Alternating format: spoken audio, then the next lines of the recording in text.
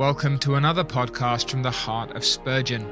My name is Jeremy Walker, and each week we work our way through sermons preached by Charles Haddon Spurgeon, a man gifted by God through the Spirit for the preaching of the Lord Jesus Christ and His gospel.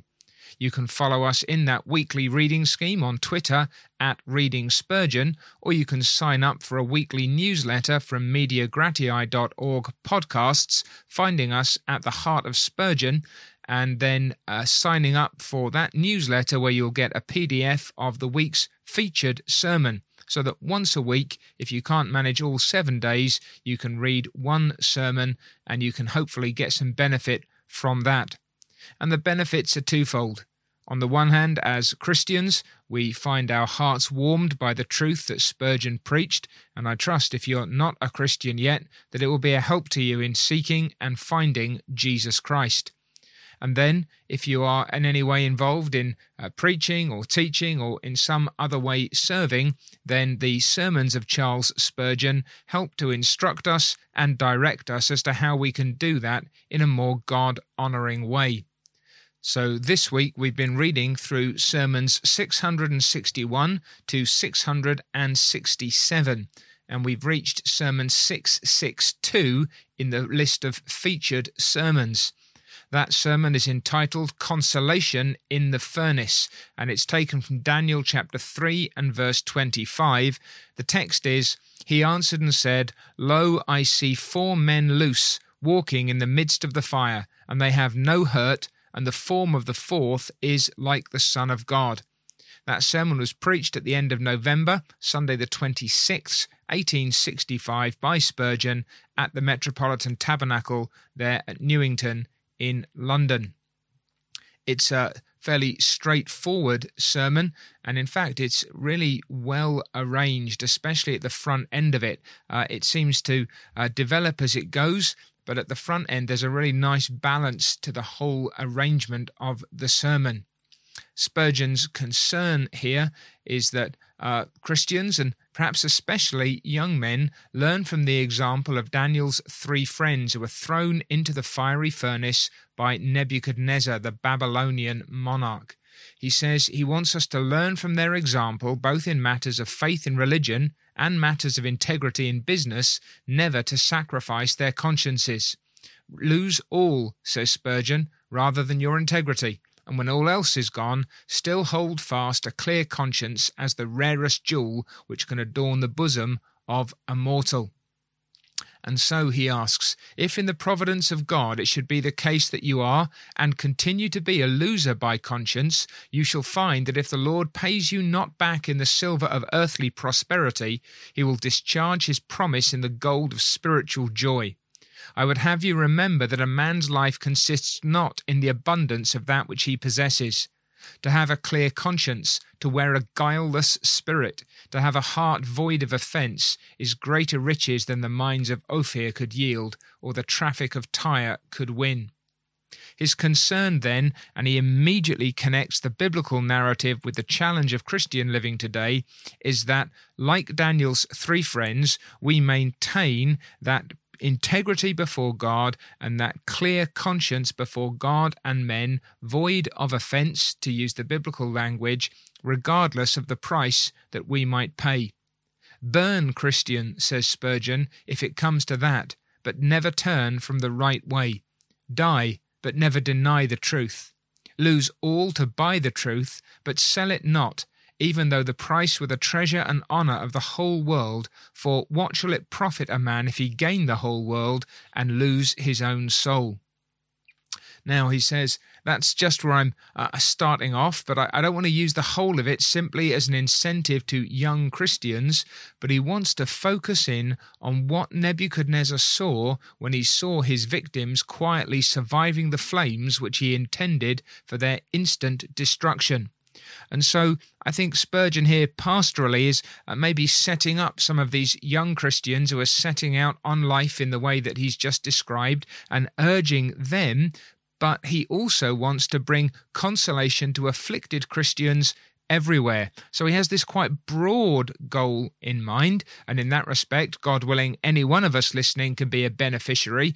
But I think his introduction perhaps just opens the ears and hopefully the hearts of those young believers who would have been listening to him. So it's a careful and thoughtful and quite clever way of making sure that there's a general application, but also a particular target who might now need to be listening particularly carefully. And the sermon itself is just a little bit more complex than many that he preaches, in that it has 5 points, and so he'll move fairly swiftly through these. What he wants to do is look at where God's people often are, there in the furnace, and that's quite a developed section. Then what they lose in the furnace, then what they're doing in the flames, then what they don't lose while they're in the fire, and finally, who is there with them in that moment of trial. So that's our progress through Spurgeon's sermon on consolation in the furnace, number 662. We commence, says the preacher, by gazing into the place where God's people often are. 3 of them here in a burning fiery furnace. And, says Spurgeon, that's perfectly normal for God's people. Through much tribulation we inherit the kingdom. He tells us that there is no life so joyous as that of a man bound for the celestial city, and, on the other hand, there is no life which involves so much conflict as does the life of a pilgrim to the skies. So there's true joy, but there's also particular trial, particular challenge, particular difficulty. What are then the furnaces into which Christians are cast? He divides them into 3 groups, and under each of these groups, he's got 3 different elements. So there's the furnace which men kindle, the furnace which Satan blows, and a furnace which God himself prepares for his people. So the furnace which men kindle is made up then of these 3 particular elements, or might have these 3 particular strands to them. There is open persecution, there is oppression, and there is slander. And these are typically an expression of religious antagonism or animosity, which Spurgeon says is always the worst of all hatreds and incites to the most fiendish deeds. Persecution is as unsparing as death and as cruel as the grave. The believer in Jesus, who is one of a people everywhere spoken again, must expect to be thrown into the furnace of persecution by his fellow men, because if the world hates us, it hated our Lord before it hated us. And so you've got this open persecution. You've got this anger and this fury, and though you may not suffer it individually, you may not suffer it personally, yet nevertheless it is the lot of many of God's people around the world, and even in places where we enjoy or seem to enjoy a greater measure of, shall we say, public acceptance, yet if you get up close in particular families, or when you're engaged in particular activities, if you're evangelizing face to face, there often will be a more open persecution. Or there's oppression.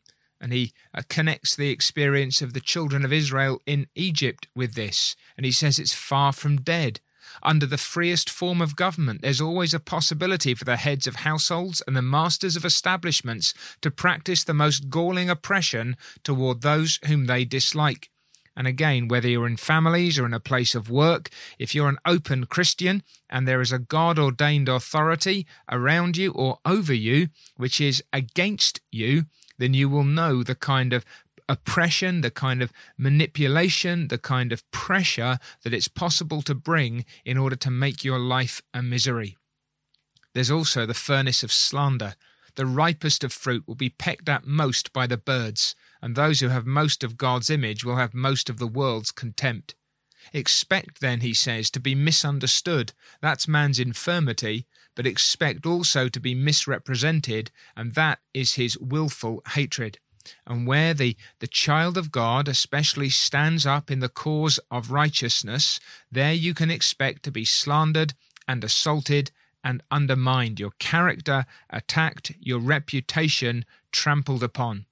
He gives the example that we hate the treading down of the needy, and we abhor wholesale butchery quite as much when perpetrated by Englishmen as when laid to the door of Turks or Russians, referring to some of the conflicts of the day.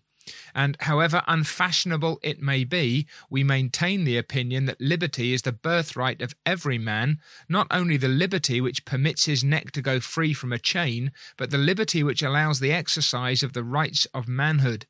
Suffering humanity is to be aided even when it wears the ebon hue, even when it's black-skinned, and high-handed wrong is to be impeached even when the much despised Negro is its victim. Spurgeon may be referring here to his own experience, where his name was slandered and his writings were burned by those who were still engaged in and defending the practice of slavery, especially in the American states of the day. And so he's saying that there's this price to be paid for righteousness. We're the friends of liberty, he says, but we never taught rebellion. We endeavour to implant manly principles of independence and freedom, but we put side by side the gentle precepts of the loving Jesus. Yet, despite that care, scandals of every sort we expect to receive, and we count them no strange thing when they happen to us. Spurgeon's point, then, is that amongst men there's an antagonism to true religion that results in open persecution, oppression, and slander. But there's also a satanic furnace: temptation, accusation, and suggestions of blasphemy.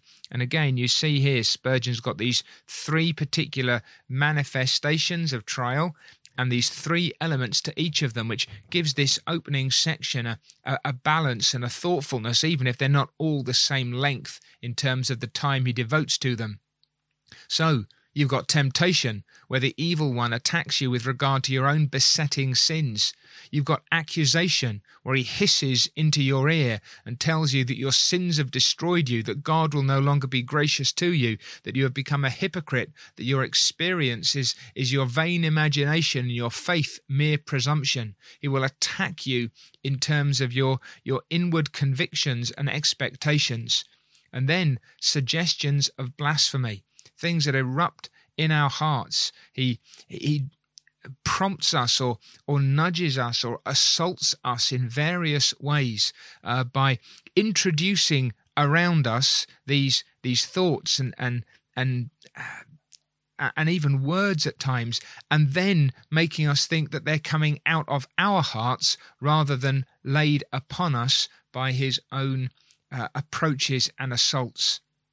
He lays his black offspring at our door, says Spurgeon, as if they were our own home-born children, and this sometimes is very hard to bear when curses against God and his Christ will come across our soul.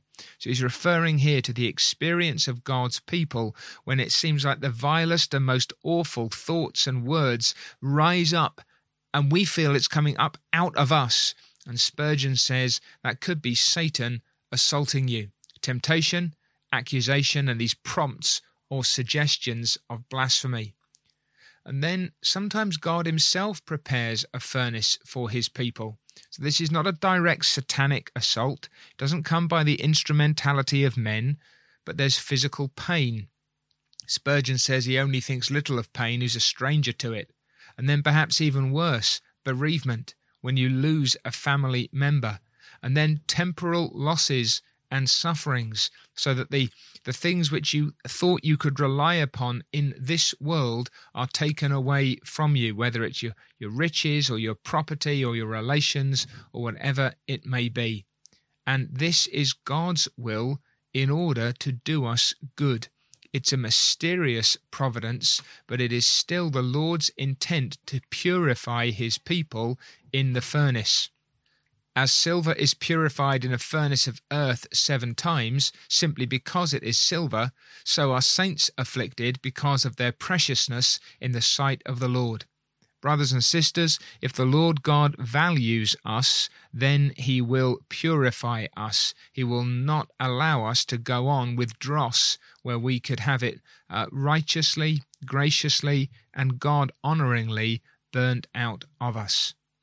And so he says, a couple of summary statements. reminding us that in the context, the Christian is exposed to very peculiar trials, that in this case the furnace was heated 7 times hotter.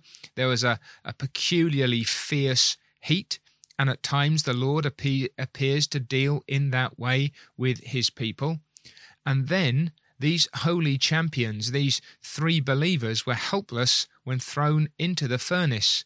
They were cast in bound. They were unable to help themselves at this point.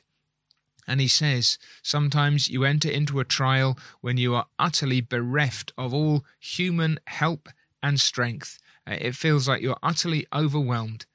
But where Jehovah places his saints, says the preacher, they are safe in reality, although exposed to destruction in appearance. So this then is where God's people are often found, in the fire, a fire that is sometimes from the antagonism of men, sometimes from the fury of the evil one, and sometimes by the gracious intent and purpose of God himself. Now, what do you lose then in the furnace? Here's the second point. Your bonds. That's what Spurgeon says. Did we not cast 3 men bound into the midst of the fire? And yet I see those men loose, walking in the midst of the fire. Spurgeon says a true Christian's losses are gains in another shape. And this is just one of those little glimpses into Spurgeon's hermeneutic, the way he interprets the Bible, how an incidental but not insignificant detail gives him an insight into spiritual reality. Many of God's servants never know the fullness of spiritual liberty till they are cast into the midst of the furnace. Now, I don't think Spurgeon is saying that this is the primary point of the text. I think what he's saying is it is illustrative, and because it is illustrative of genuine Christian experience, therefore he's going to bring it to bear, and he does so very helpfully. Many Christians, he says, are bound and fettered till they get into the flame, and the flame consumes the bonds in which they had been willing to be held captives. And so he picks up then those 3 different kinds of furnace: the fire of human hatred, the fire of satanic antagonism, and the fire of divinely appointed affliction. And he says, in each case, is it not the case that these flames can be the very means of loosing us from our bonds? In the fire of human hatred, sometimes the cords of the fear of man and a desire to please mankind are burned. We get to the point of basically saying, I'm already despised, I'm already hated, I have nothing left to lose. I ought to simply speak the truth and leave the consequences with God. When persecution rages, it's wonderful what liberty it gives to the child of God, says our preacher. Never a freer tongue than Luther's, never a braver mouth than that of John Knox, never bolder speech than that of John Calvin, never a braver heart than that which throbbed beneath the ribs of Wycliffe, never a man who could more boldly confront popery than John Bradford or Hugh Latimer.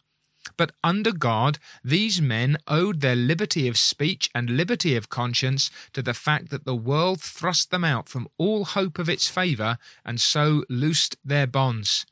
So sometimes the hatred of mankind is so intense that it actually liberates us from any expectation that we could win their approval, and so sets us free to serve God regardless of the way in which men esteem us.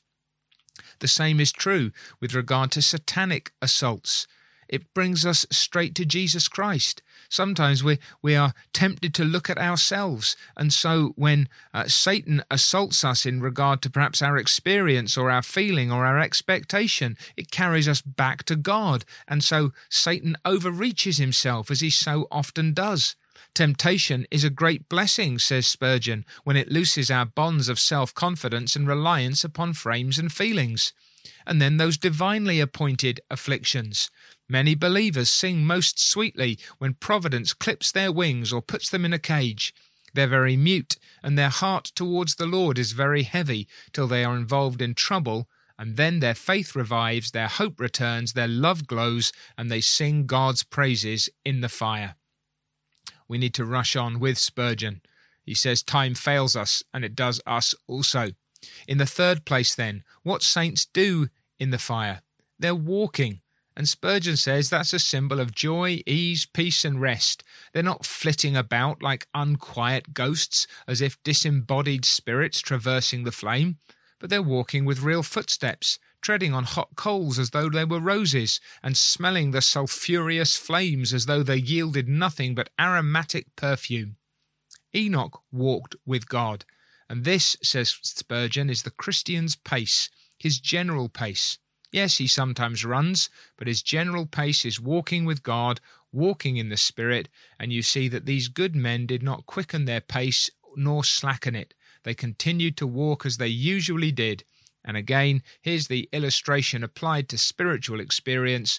They had the same holy calm and peace of mind which they enjoyed elsewhere. So God in his mercy gave these men a calmness, a confidence, a peaceableness. They were at ease even in the flames. Their strength was there. Their calmness was there. Their ease was there. There was even a pleasure there. And we'll come on to why that was.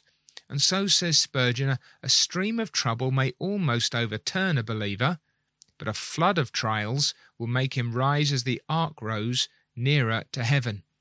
And so, perhaps even in the deepest and fiercest of troubles, that may be the very moment in which we are carried heavenwards and the Lord is pleased to bless us in particular ways.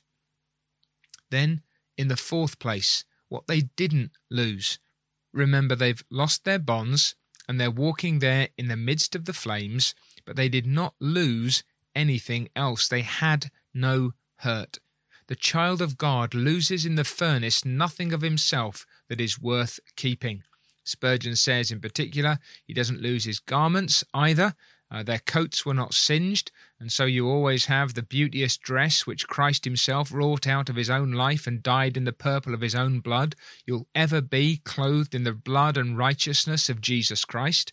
Then you cannot lose your treasure, because your life is truly hid with Christ in God beyond the reach of harm. To sum up then, you lose nothing. And he uses the example of Chrysostom, who was threatened with banishment by a particular empress. You cannot do that, he says, for my country is in every place, every clime.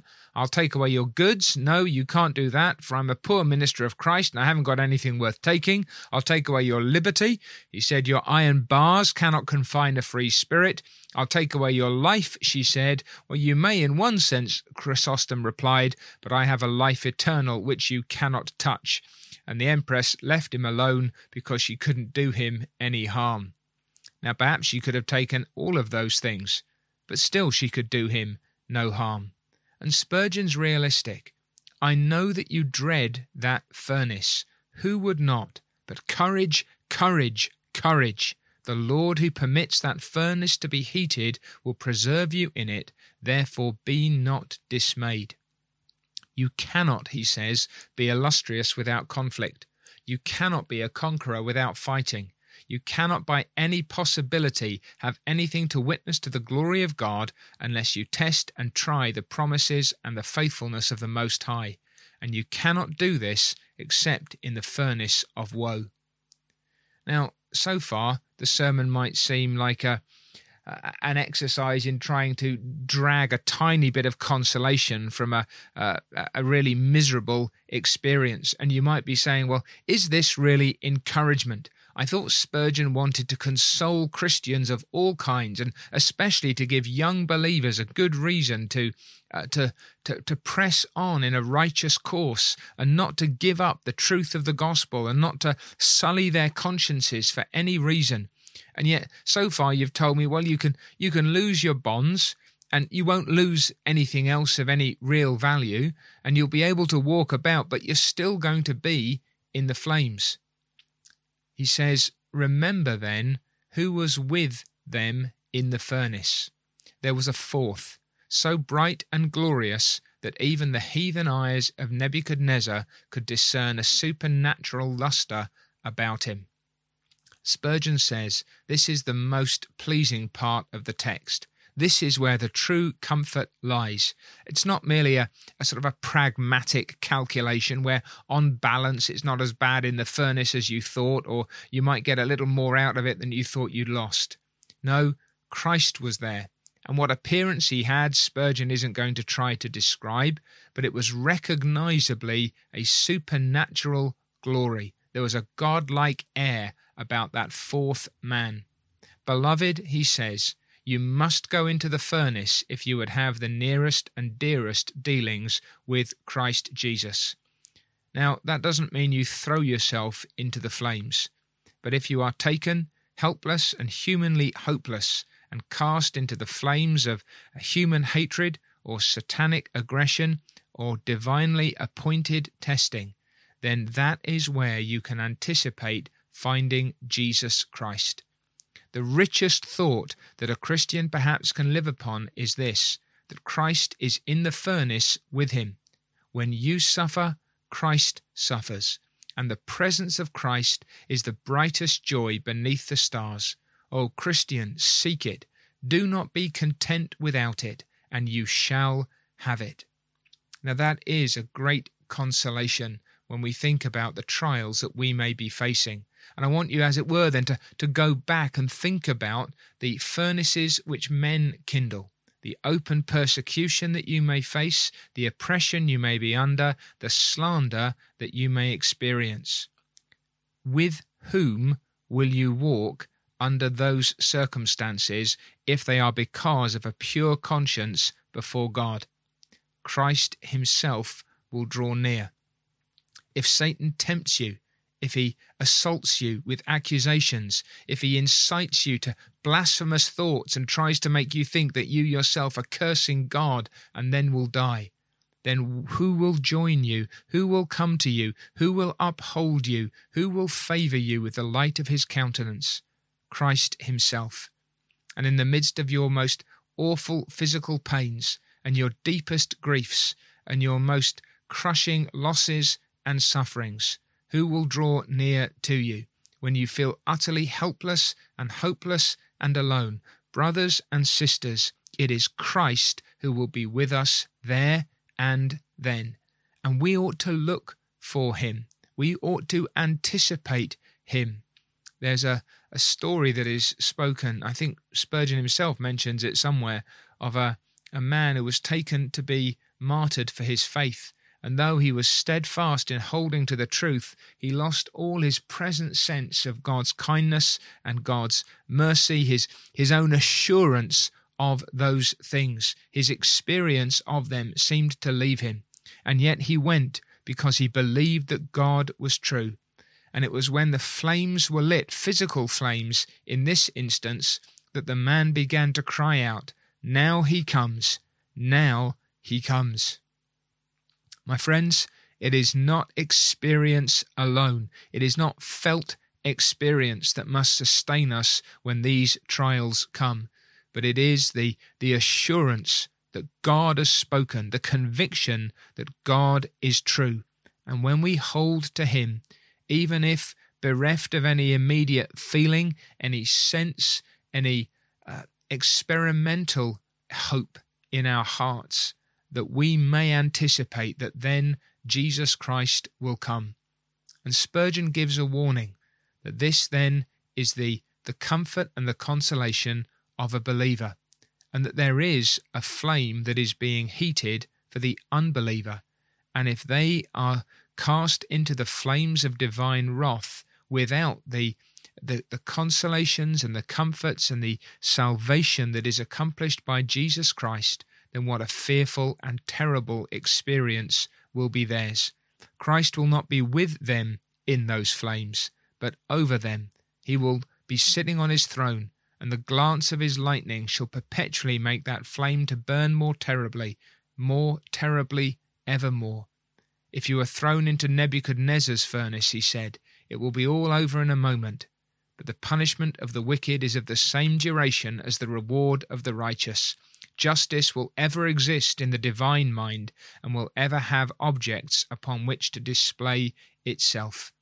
And so, as he concludes, as he so often concludes, he turns his attention to the unconverted, where he speaks more entirely, more completely to God's people, as he has throughout this sermon. He never finishes without at some point, and often here at the end, speaking to the unconverted who are present. And he's calling upon them to remember that there's another fire altogether, the flames of divine judgment.